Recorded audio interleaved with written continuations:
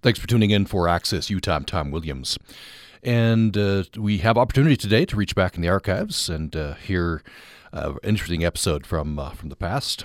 And to set this up today, during the pledge drive, which recently concluded, one of my former student interns, producer of the program, Amy Kobabe, recorded a spot for us for the pledge drive.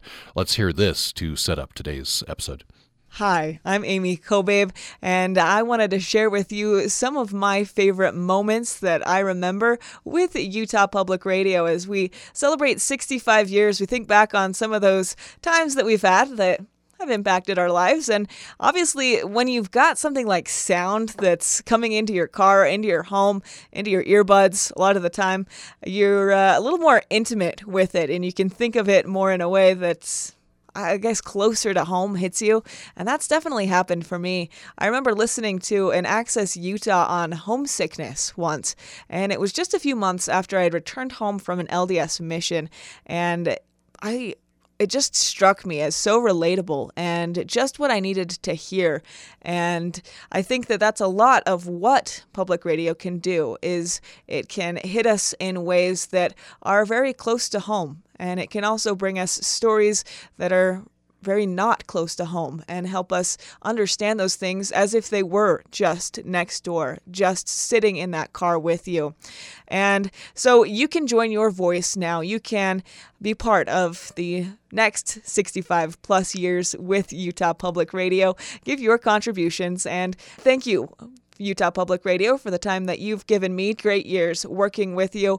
Congratulate you on 65 years and hope to hear many great stories in the future as things continue. Thank you. So thanks for that, Amy. And here now is an episode of Access Utah, first broadcast in January of 2015. Welcome to Access Utah. I'm Tom Williams. Homesickness today is dismissed as a sign of immaturity. It's what children feel at summer camp. But in the 19th century, it was recognized as a powerful emotion. When gold miners in California heard the tune Home Sweet Home, they sobbed. When Civil War soldiers became homesick, Army doctors sent them home lest they die. Such images don't fit with our national mythology, which celebrates the restless individualism of immigrants and supposedly left home and never looked back. Susan Matt, who is a Weber State University professor, chair of the history department there, author of Homesickness in American History, says that iconic symbols of the undaunted, forward-looking American spirit were often homesick, hesitant, reluctant voyagers. And even today, in a global society that prizes movement, that condemns homesickness as a childish emotion, colleges counsel young adults and their families on how to manage the transition away from home. Suburbanites pine for their old neighborhoods, and companies take seriously the emotional toll borne by relocated executives and road warriors. By highlighting how Americans have reacted to moving farther and farther from their roots, Susan Matt revises long-held assumptions about home, mobility, and our national identity. Susan Matt joins us by the telephone. Welcome to the program. Thanks for having me. Appreciate you coming on with us. I'm curious how you got into this subject. What provoked this? Well, I'm a historian of emotions, which is a small subfield, and I study the emotions that I guess I experience most and which I wonder about. And when I moved out to Utah in 1999 with my husband, we had been very eager to move west. But once I got here, I began to long a bit for my family in Chicago and began to wonder if I was the only person who had ever felt some sadness about leaving home.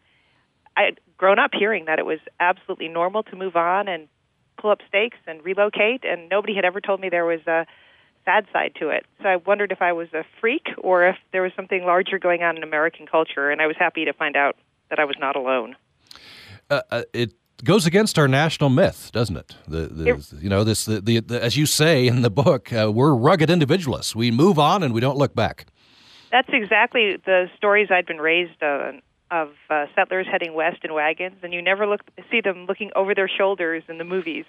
And gold miners heading to California. There's never a sense in the mythologies we've created that this was a painful process. And so I was absolutely surprised when I found it painful. Even when I was going someplace I really wanted to, it wasn't as easy as it had cracked up to be.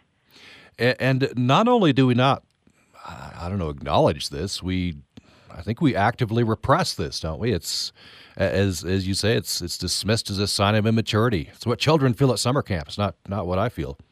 Yeah, exactly. And we're, as 20th and 21st century Americans, we're kind of strange in denying the feeling compared to our ancestors. Most of our ancestors, whether they were immigrants in the 17th century or immigrants in the 19th century, were pretty open that they were longing for places they'd left behind. And in fact, if you didn't feel homesickness, if you didn't feel sadness at leaving people you cared about and places you were familiar with behind, there was something wrong with you. It's only in the 20th century we've kind of pathologized the emotion and infantilized it, making it a kid's emotion. It was something grown men would readily acknowledge in the 19th century. As we go along here, I want to trace that evolution, and I'll ask you why. What if you could, if you have your book with you, the first paragraph in your introduction, this will illustrate the differences between then and now. Sure. It opens with this anecdote. In 1887, 42-year-old Reverend Father J.M. McHale left Ireland to take up a position in a Brooklyn parish. Shortly after arriving in New York, he became afflicted with nostalgia and began to waste away. Newspaper accounts reported that McHale proclaimed, "I cannot eat. My heart is breaking." In his troubled sleep, he talked of Ireland and his friends there. He often murmured, "I am homesick. My dear country, I will never set foot on your green shores again. Oh, my mother, how I long to see you." He eventually lost consciousness and died. His death was attributed to homesickness, or nostalgia, as it was then called. And this was not an unusual diagnosis in 19th century America, nor was newspaper coverage of McHale's death. Papers sometimes reprinted the pathos-filled letters of migrants separated from their loved ones, and sometimes carried news of their sorrowful deaths. So here's a man who died of homesickness. Yeah, and that's remarkably common from the 17th century to the early 20th century. Newspapers, medical journals, diaries are all filled with accounts of people dying of homesickness, which from the 17th century on was called nostalgia. That word was coined by a Swiss doctor who wanted to describe acute homesickness that could cause physical illness, and it became a medical diagnosis that was used into the 20th century by American doctors. And Reverend McHale was one of the people to fall victim to it. People really thought it was a medical condition. Now, in the Civil War, you write that the doctors were very concerned about this. You could be sent home for homesickness. Exactly. There was a national awareness of the problem, and all over 5,200 Union soldiers were diagnosed with nostalgia acute enough to have medical symptoms, and 72 Union soldiers died of the condition. It's really interesting to go back to the Surgeon General's records and see deaths caused by a variety of diseases, and there's nostalgia listed as one of them. So people were eager to reduce the number of deaths due to nostalgia and to avoid condemning soldiers to this painful suffering. Often Army commanders would send acutely homesick boys home. That was really the only known cure for the disease. There were other interesting things during the Civil War. Sometimes Army bands were forbidden from playing the most popular song in America, Home Sweet Home, because the fear was it would render soldiers melancholic and then they'd gradually waste away. Wow.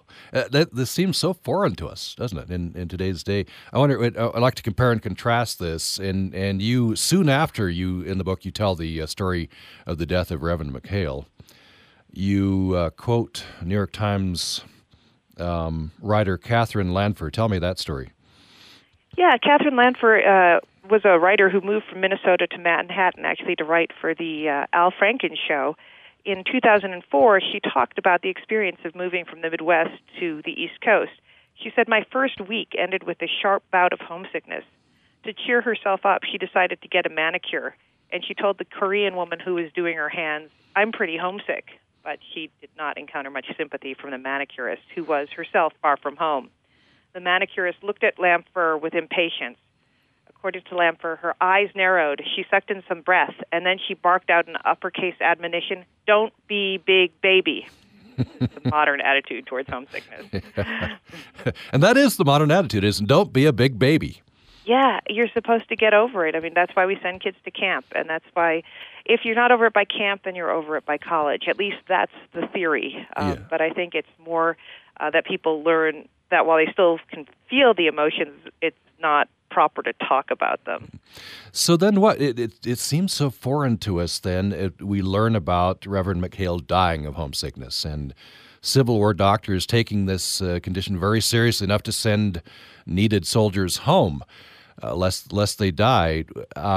So what was going on there? I guess from our vantage point, we could see this as, I don't know, mass hysteria or something. Yeah, I think it was depression. What we would call depression, and depression itself is a newly created category that only occurs in the 1920s, but we would call it depression, and often in the Civil War, people said it was a condition that would latch on to other conditions. So if you had dysentery and then you got nostalgia, the two combined would be particularly fatal. So it would weaken you, and then you might be more susceptible to other diseases as well. And there were whole debates about whether it alone caused death or if it worked in combination with other illnesses. But people were very sincere in believing that it could be a fatal condition. And I guess I take them seriously. We keep changing our terms for psychological and physical diseases. I don't think in 100 years all the terms we have today will be believed as credible either. So, yeah, that's an interesting point. You know, what will people pick out from what we consider to be, I guess, normal? Yeah, I mean, ADHD didn't exist before. I mean, it may have existed, but we didn't have a category for it until the 20th century. There are all these conditions that exist in societies but get named, relabeled, recategorized, and homesickness was certainly one of those. It makes me wonder, in 100 years, people looking back at our times and calling us big babies for something, I can't quite imagine which of our many complexes will be called big babies for, but I'm sure we will. That's right. I guess one generation judging another. You say in your introduction you quote Gene Starobinski, said how the first historian to critically study homesickness. So of course, always individuals longed for home, but the invention of names for this came around what, colonial period? Yeah, it actually happens first in Europe. In 1688, this Swiss doctor, Johannes Hofer, comes up with the name nostalgia, and he uses Greek words to make it sound like it's this ancient disease, but the word doesn't exist before 1688. And he describes in a medical journal a case of a young man who lived in Bern, Switzerland, and went to Basel, which was about 60 miles away, and began to get ill, so ill he was going to die, and then his friends put him on a hospital litter and carry him across the mountains, and as he gets closer and closer to home, he revives. And he gave some other cases of young people similarly at death's door. And his dissertation on nostalgia, published in 1688, started a trend across Europe, which eventually spread to America, of people using this category, nostalgia, to diagnose illness. And then the word homesickness soon followed. It did not exist in English until the 1750s and probably crossed over to America shortly thereafter. It got put in wide use pretty quickly because there were lots of people far from home in the Americas who found that word very relevant to their feelings. So for a lot of history, people weren't all that mobile. So, it kind of strikes me, it's very striking to me that this fellow got nostalgia by traveling from Bern to Basel, right? That's not very far, but it was far to him. Yeah, it was 60 miles, and that could seem like, 6 days journey maybe. So it was a great deal farther than he'd been. And even in America in the 19th century, a lot of people have never been more than 20 miles from their house at the start of the century. So how far things were was relative, and people were, even if they moved, didn't move as far or as often as Americans became accustomed to. Lots of people who start moving in America talk about how unnatural it is. It just doesn't seem right to move from your parents or your house and leave that behind. And ministers would preach against it as defying God's law. So there was a lot of opposition to mobility in America and in Europe, and a lot of worry about what it could do to you emotionally, physically, and morally. So even in America, which that of course became, I think, quickly part of our national ethos, right? This restlessness that de Tocqueville, he mentions this. That Americans will build a house and move before the roof is on. Yeah. That's the image I always read about in college and grad school, and then there were just a few things that sort of peeked out at me that made me think maybe that wasn't the truth, or the whole truth anyhow. And there was a lot of regretful backward glances. And what surprised me was how early this started in America. Even the first settlers in America were eager to go home. So colonists in Virginia often tried to return home if they had the money. Even the Puritans, the Pilgrims, who we think were so dedicated to the religious cause and the religious communities they were founding here, probably 1 in 6 went home, and a far larger number wanted to but couldn't afford to. But again, that's kind of left out of our story because we like to think of America as a magnet that attracts people. And the reality is this was a place a lot of people thought they'd try out and then go back home after perhaps making a profit here. That was the goal of a lot of people who initially settled, whether they were coming in the 1600s or the present day. That's a common sort of goal and plan for the journey to America. It's not going to be forever. Often it turns out to be a permanent new home, but most people intend to go home when they come here. We'll take a break. We'll come back with Susan Matt, who is the chair of the history department at Weber State University. She is Presidential Distinguished Professor of History at Weber State, and she's author of Homesickness, An American History. That's what we're talking about today. Also author of Keeping Up with the Joneses, Envy in American Consumer Society, and other works.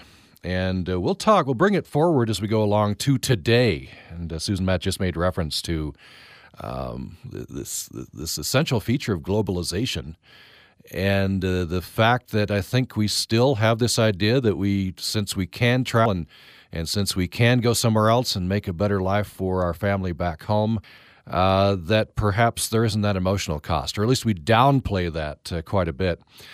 So we'll talk about that, and we'll talk about people who actually did go home and found home has moved on as well. More following the break. Programming on Utah Public Radio is made possible in part by our members and Apogee Instruments, a Cache Valley company building precision sensors that support global research in sustainable food production, renewable energy, and climate change. I'm Stephen Dubner. On the next Freakonomics Radio, what is the stupidest thing you could do with your money?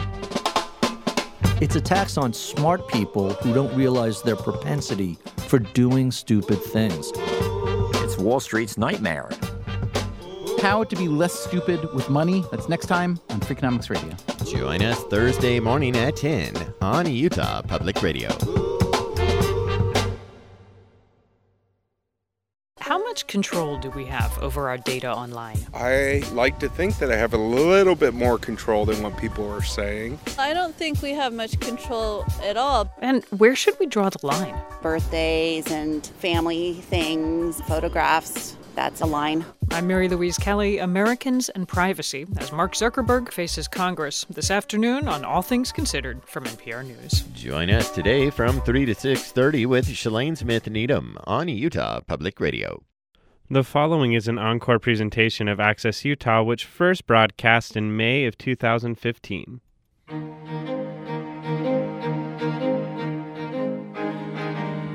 You're listening to Access Utah. I'm Tom Williams. Homesickness today is dismissed as a sign of immaturity. It's what children feel at summer camp. But in the 19th century, it was recognized as a powerful emotion. When gold miners in California heard the tune Home Sweet Home, they sobbed. When Civil War soldiers became homesick, Army doctors sent them home lest they die. Such images don't, of course, fit with our national mythology, which celebrates the restless individualism of immigrants who supposedly left home and never looked back. That, of course, is not true. And Susan Matt, who is Presidential Distinguished Professor of History at Weber State University, has written a book, Homesickness and American History. She is a historian of emotions. How do you phrase it, Susan Matt? You study emotional history? What?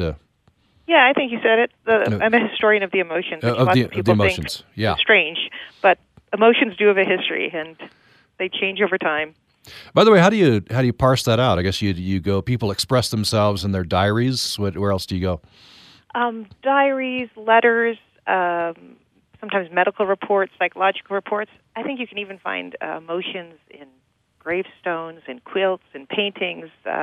Once you start looking for them, they're ubiquitous. Sometimes you can even find them, say, in gardens. For homesickness, I was intrigued to find out that the fact that there are lilacs growing in Southern California is representative of the fact that New Englanders moving to the Southwest wanted the landscape to look familiar. So you can find emotions all around us, but you have to be on the lookout. And this is an interesting case study, I imagine, and it's one reason why you wrote the book. There's such a big disconnect between what we're supposed to be feeling and what we're actually feeling with regard to homesickness. Yeah, one kind of transformative moment for me, I moved to Ogden in 1999, and if you know the Ogden landscape at the north end, Ben Lomond Mountain dominates the skyline, and somebody in the history department told me that it had been named by a homesick Scottish immigrant, and I thought, well, that's weird. There shouldn't have been any homesick westerning pioneers. So even the names of familiar mountains, hills, lakes often reflected where people came from. But again, in the 19th century, they would have expressed it not just through naming mountains, but in their diaries and letters. In the 20th century and 21st century, we've become much more reticent about talking about those feelings because we worry what people think. And surveys show that today, people who express the emotion or want to express it fear that they're going to be viewed negatively. Yeah, they can be powerful, can it? Societal pressure, family pressure. What we decide as a culture is acceptable or taboo, that can have a powerful effect on us. Yeah, and in fact, homesickness has been called a taboo emotion today for adults. So people learn that there are other ways to channel the emotions. Maybe they'll buy foods that their mother back in India made or try to make them themselves. Maybe they'll watch television programs that now, through the wonders of satellite, they can see anywhere in the world. So there are other ways people may express their longing to be back without using words.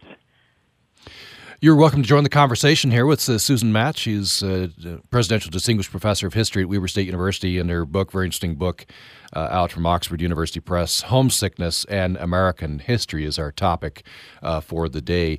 The number is 1-800-826-1495, 1-800-826-1495. You can join us by email to upraccess@gmail.com, upraccess@gmail.com.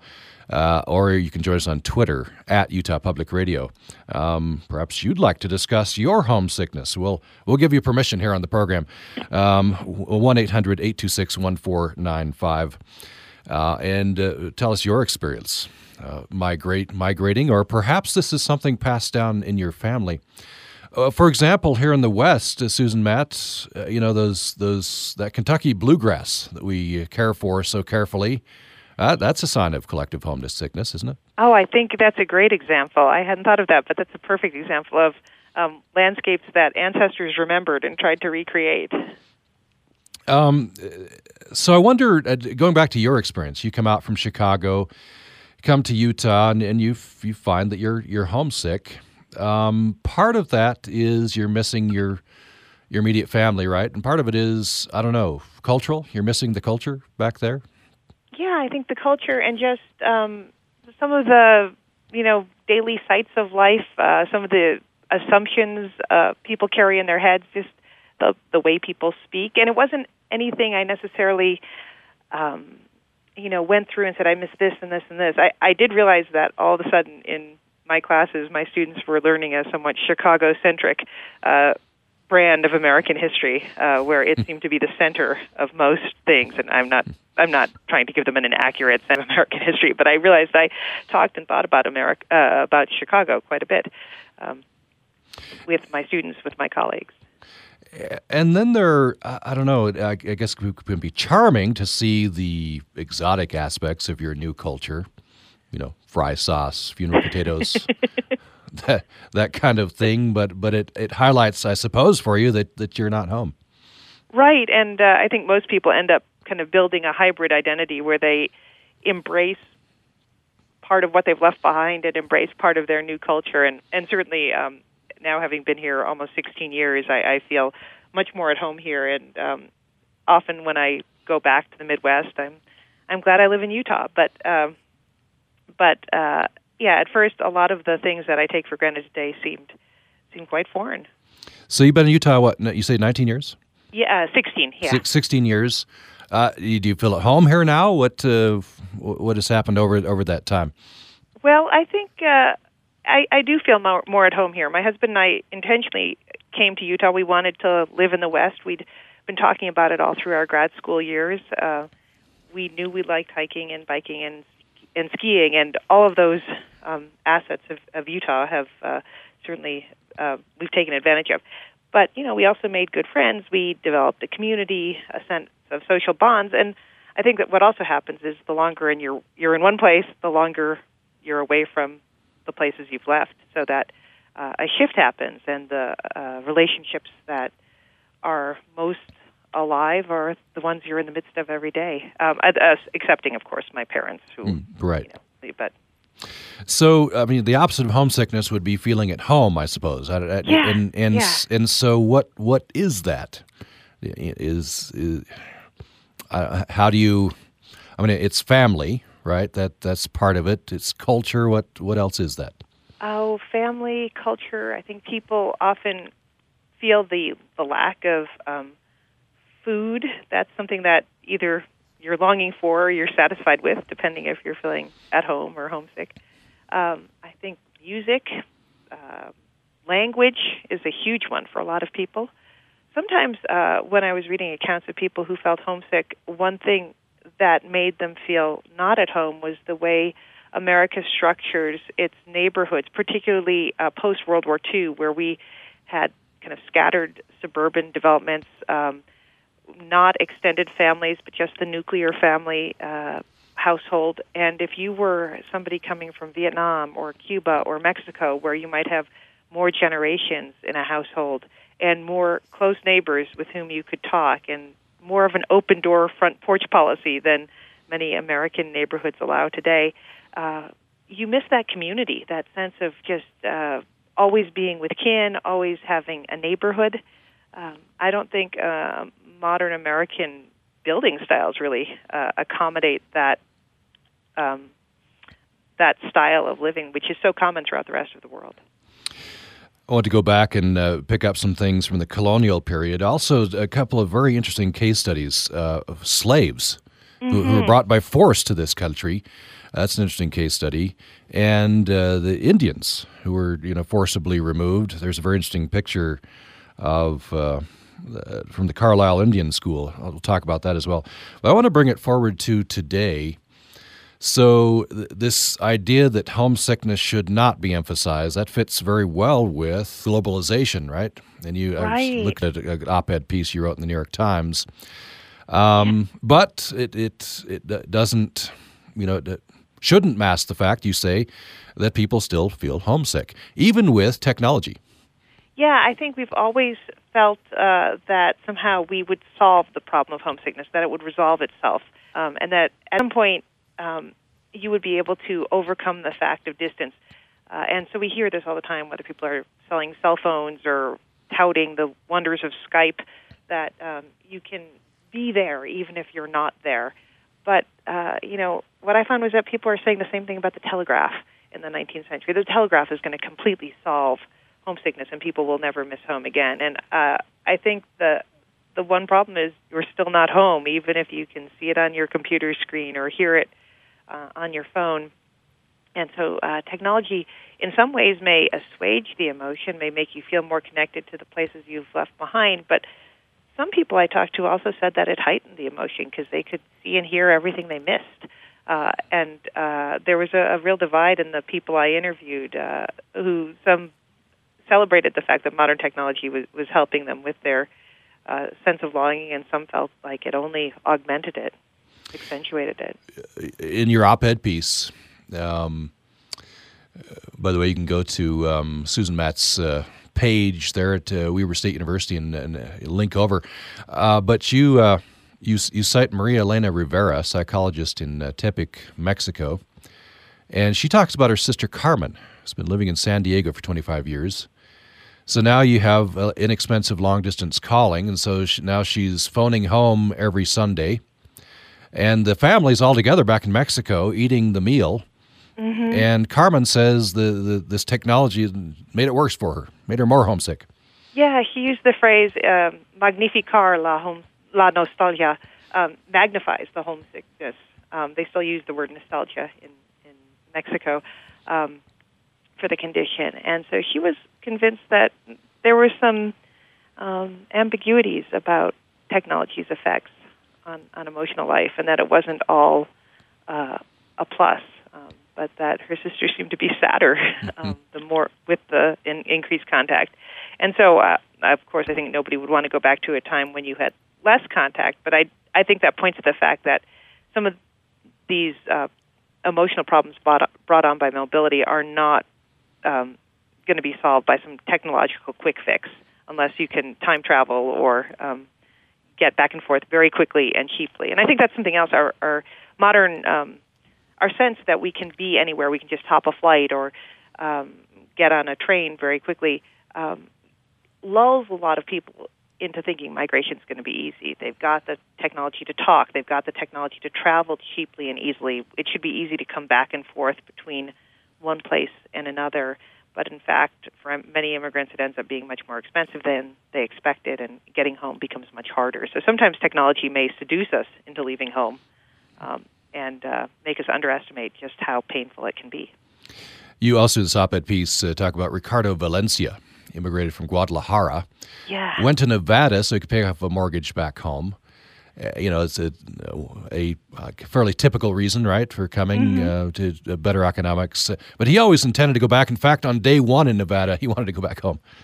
Yeah, and that's such a typical attitude, not just among modern immigrants, but as I mentioned, since the 17th century. And you certainly find it among Ellis Island immigrants.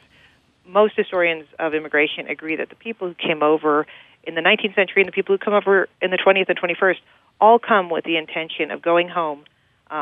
Many end up staying here because they develop a family here, or it costs too much to go home, or some combination of things. Many end up liking America. But the first draw for so many people was the thought that they could come to America and make a good wage and then go home to the places they really cared about and buy more acres there, build a better house. And in fact, lots of immigrants did do that, did go home, and continue to do that. So in the 19th century, close to 50% of all Italian immigrants go home. 15 to 20% of Eastern European Jews go home. And that, in some years, close to 50% of English immigrants went home in the 19th century. So this is a pretty widespread pattern of return migration. And today, looking at modern immigrants as a group, 20 to 40% of all immigrants go home. Mm-hmm. And maybe more then and now would if they could. Yeah, I think exactly. When you look at the letters and diaries, there's such a sense of longing that pervades the records they've left behind. And when I went to interview both immigrants living in America now and immigrants who had returned to Mexico, most people said, yeah, I came here with every intention of going back home. I wonder if you could, let's see, I think it's page 171. You could read the story of someone. You have a whole most of a chapter here. Well, it is a full chapter. Immigrants and the dream of return. Yeah. And a lot of them find that it is a dream. It doesn't come true. You can't go home again. There's not only distance, but there's time that passes. So it's paragraph starting countless immigrants. It's the story of Emma Planinec. Yeah, Emma Planinec, who migrated from Slovenia in 1921, revisited her native village after many years. I was home again, visiting and speaking endlessly with people who were part of my past, but at the same time realizing with each passing day that I was no longer tied to my homeland as I had imagined. My heart, which had carried the weight of loneliness for 4 decades, suddenly was lightened and relieved from fantasies of what might have been. It was evident how much Drabolji had changed, how much I had changed, and how impossible it was to go back in time and expect everything to be the way I had left it. And she said actually going home cured her of her homesickness because she realized it was no longer there. And home was no longer there. Especially as the technology, the railroad and such, it became easier to get back home. More people did it and had similar experience, right? Yeah, you get, at the end of the 19th century, people able to cross the continent in trains and train cars when they had originally gone from the east to the west in covered wagons. Likewise, they can use transatlantic steamships to go home relatively quickly and relatively inexpensively. And what a lot of people find when they make this return is they've been dreaming of a place, imagining it's just as they left it, untouched by time. They come back and people have died, people have moved on, new buildings have come up, old buildings have come down. Nothing's as it seems. And I think this is where homesickness and nostalgia kind of take on new meanings. As I mentioned before, nostalgia was the traditional word for acute homesickness, and it meant you were longing for a place. A lot of people start going back to the places they've missed in the late 19th and early 20th centuries, and they find those places no longer exist. And I think it's around then that nostalgia begins to take on its new meaning, which is longing for a lost time rather than a lost place, in part because people figure out that's what they've been missing, and that home is somehow unrecoverable, that it's back in the past. I wonder if of course, you focus in this book on American homesickness. Mm-hmm. I wonder if you've studied other cultures with regard to homesickness. America is an interesting case study because we have this national mythology of the restless, the rugged individual, and we have this reputation as being restless. In fact, we've, I think, been criticized for that as well. Yeah. But I don't know if there are cultural differences in homesickness. Yeah, actually, the first article I ever read was the one you mentioned by Jean Starobinski in 1966, and he's just talking about French and Swiss soldiers who are stricken with the disease in the 16 and 1700s.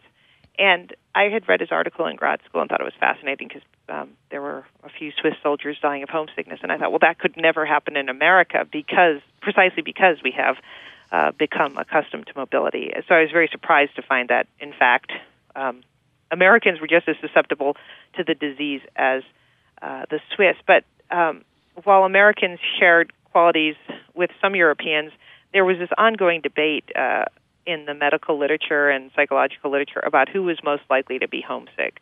So the Swiss were the first case, and I think it was because a lot of young Swiss men in the 16 and 1700s were going off and fighting as mercenaries in other armies, so they were getting displaced. And so they seemed particularly prone to the condition. On the other hand, some claimed the English never felt homesick because they were a nation that was used to trade and colonization. I don't think that's probably true, but that was the national stereotype. It seemed a pretty pervasive condition among the French, and in fact, there's some interesting research being done on that right now. So I think it takes on different, it has different characteristics in different cultures, and not everybody necessarily treats it with the same disdain that Americans do today. I think in some places it's more acceptable to admit you miss home than it is in America. But you do find across Western Europe, as nations are modernizing, as economies are becoming more global, that lots of people around the world are experiencing these same feelings. And I'm interested especially in this idea of this word, which can't be totally translated into English. It's saudades. It's a Portuguese word. Mm-hmm. I'm looking at the Wikipedia definition, a deep emotional state of nostalgic or profound melancholic longing for an absent something or someone that one loves. So that's very ingrained in Portuguese and Brazilian culture, for one example. I guess that could illustrate as well that this feeling is universal. Yeah, and there's a whole debate among historians of emotion of, you may find similar words, and is it the same emotion, or does the fact that the words are embedded in a different language and a different culture mean it's something slightly different? And I don't think there's any definitive way to answer if it's the same emotion or not, but we do know that leaving home has caused pain. It may take on different forms and have different meanings, but whether it's the Odyssey, Homer's Odyssey, or the medieval voyagers far from home, there are references to people experiencing a yearning desire to be back where they started. By the way, in Brazil, Day of Saudade is the 30th of January, so that's coming up this week. So just if you want to celebrate that. So we're going to take another break, and we'll be back with Susan Matt, who's author of Homesickness, An American History. In our final segment, I want to get into recounting. There's a very impactful story, Susan Matt, have you tell this in the book of a slave woman who actually killed herself. There's a belief prevalent, I guess, at the time that that's the only way you could get back. Right. Your soul would go back. So we'll talk about that and Indian migration and some other things as we wrap up this topic for today, following the break. Hey, my name is Brian from Portland, Oregon. I love listening to Bullseye when I don't know the person who Jesse's interviewing, because there's a really good chance that I may have just stumbled onto the next thing I'm going to be super into. I'm Jesse Thorne. This week, comedy legend Eugene Levy, plus directors Alexander Payne and Kay Cannon. That's on the next Bullseye from MaximumFun.org and NPR. Join us Saturday afternoon at 1 on Utah Public Radio. It's Francis Lamb. This week, we're looking at what feeding family is all about, from a weekly red beans communal dinner in New Orleans, to the angst parents feel over what their kids will eat, to the food that the writer David Leite wanted his Portuguese family to feed him. Betty Crocker cakes with Betty Crocker frosting, anything you saw on television, Spam, Velveeta, those are the things that I desperately wanted. Join us. That's The Splendid Table, the show for curious cooks and eaters, from 8 p.m. Join us Sunday morning at 11 on Utah Public Radio. The following is an encore presentation of Access Utah, which first broadcast in January of 2015. Thanks for listening to Access Utah. We're talking about homesickness. The book is Homesickness, An American History. It's out from Oxford University Press. Susan Matt is the author. She is Presidential Distinguished Professor of History at Weber State University and chair of the History Department there. And we're talking about this feeling I think we've all had. But in our culture, in our times, homesickness is dismissed. It's a sign of immaturity. It's what children feel at summer camp. It's a very real emotion, however. And Susan Matt says we need to look at it. And I suppose you would say, Susan Matt, we shouldn't repress it. What should we do with this if we feel it? Well, I think it would be a good thing for Americans to admit they have it, so that people who are moving and uprooted don't feel so alone in their sadness and displacement, because I think it can be a very isolating experience to feel that you're the only person who's ever felt homesick, when in fact it's a very American thing to be homesick, and that it's been with us since the founding of the colonies. And so I think it would be a much healthier thing if we admitted that mobility has costs. It also brings opportunities and advantages, but it certainly has takes an emotional toll. I'd like to go back to your example. You and your husband decide you want to come out west. So you come out to Utah. Been here 16 years. So what would you suggest? You'd put an investment into your new place, I imagine? You don't just live apart. That would probably help. Yeah, and that's certainly the advice people get, is throw yourself into your new community. The old advice used to be, don't call home. That would toughen you up. I'm not sure I see much point in that. I think it's part of our national obsession of being independent and not ever showing neediness, that you're not supposed to admit you have these emotions. So while the old advice was don't call home, I don't see why it would hurt, but you also want to invest in the new place and develop a new set of connections as well. And I think our modern age actually accommodates that pretty well, that you can do both.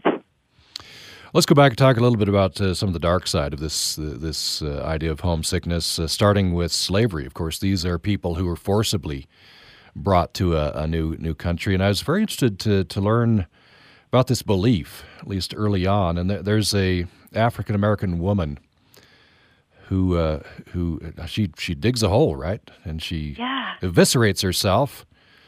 Tell me about this.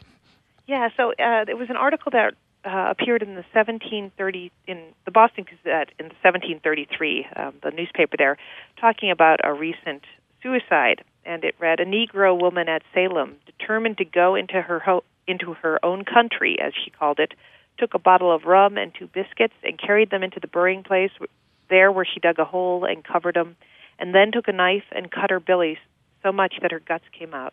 Her wound was sewed up, but she died a day or 2 afterwards." And she was acting on a belief that was widespread among African slaves and even among their children who were born in America, that upon death you would be reincarnated and liberated and back in Africa. So you see throughout the whole course of the enslavement process, when people are in slave ships, they're often jumping overboard and committing suicide, believing that they'll be brought back to life and in freedom in Africa upon death. And once people are here, some people kill themselves in slavery. There are lots of accounts all across the East Coast of people doing this. I also found accounts of people who hoped to make the journey back alive. And so there are these really heartbreaking accounts, heartbreaking because we know they weren't successful attempts, of people, trying to paddle a canoe from South Carolina across the Atlantic Ocean, or people trying to board ships in the hope that they would take them back to Africa. Lots of ads in colonial newspaper talked about people intending to go home and be on the lookout for this runaway slave because he's trying to get back. So for the people who had the least control over their migrations, their forced migrations, homesickness was particularly acute because not only were you missing people, but you had no control. And I'm not saying that's the only emotion slaves felt. They surely felt anger and injustice and a whole host of other feelings. But homesickness was certainly a powerful feeling. Just have a couple minutes left. I'd like to end with this. There's a very interesting picture. It's on page 116, and it's an Indian boy who's plowing, and there's a cloud, one of those thought clouds, and he's remembering his former life with teepees and such.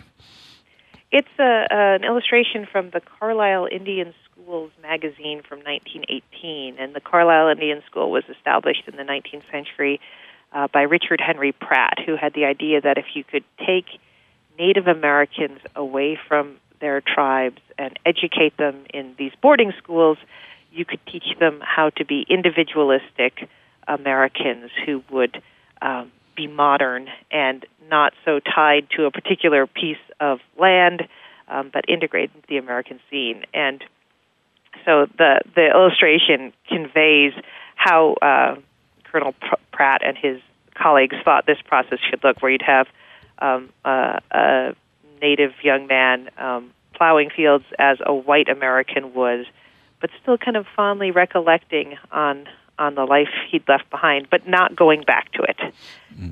And that was the hope of so many boarding schools. And those boarding schools were just really quite emotionally grueling experiences for so many Native young people who, in their memoirs and letters, talk again and again of just often going against their will. Everybody was crying because they wanted to go home. But once they go home, they don't quite fit in because they have a different sense of the world. They have a different education and different expectations, and they too feel caught between two societies. We'll end with a comment from Steve in Arizona, who joins us on our email.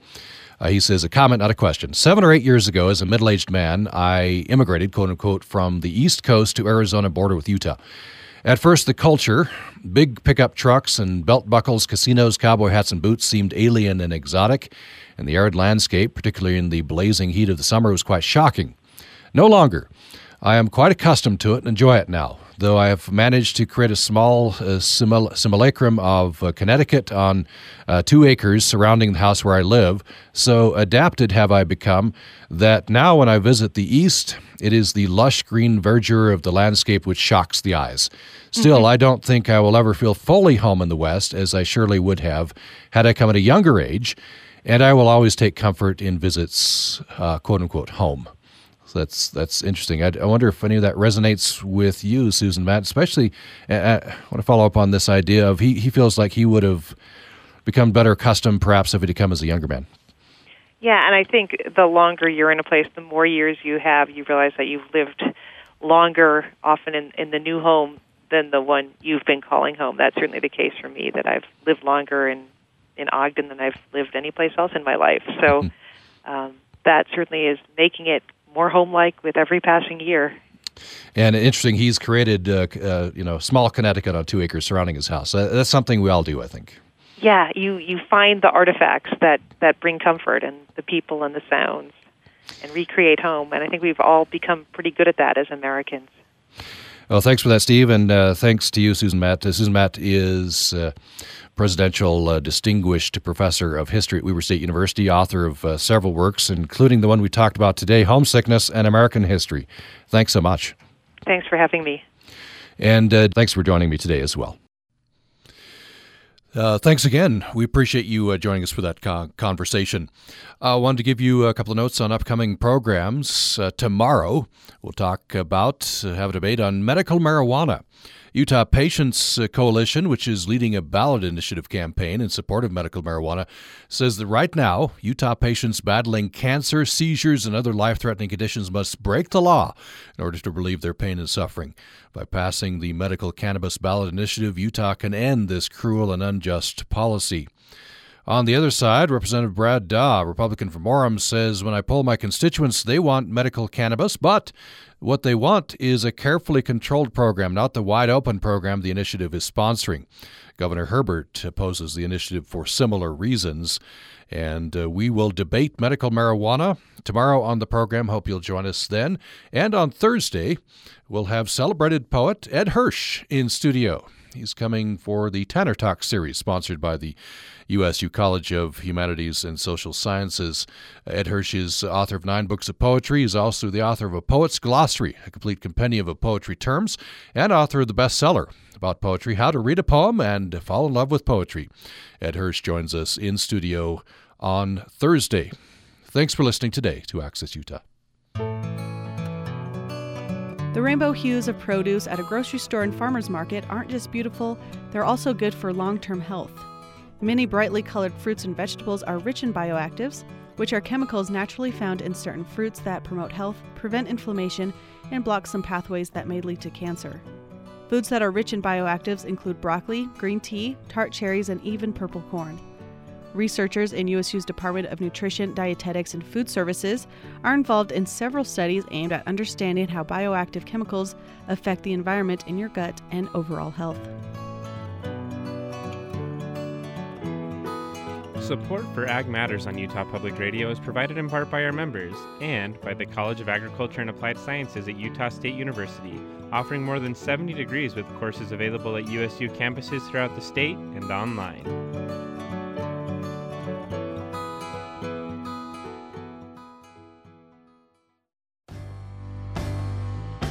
Programming on Utah Public Radio is made possible in part by our members and Utah Humanities, empowering Utahns to improve their communities through active engagement. Online at utahhumanities.org. This is Utah Public Radio, a statewide service of Utah State University and the College of Humanities and Social Sciences. KUSR Logan, KUSK Vernal, KUSL Richfield, KUST Moab, KCEU Price, KUSU-FM Logan, also heard at upr.org.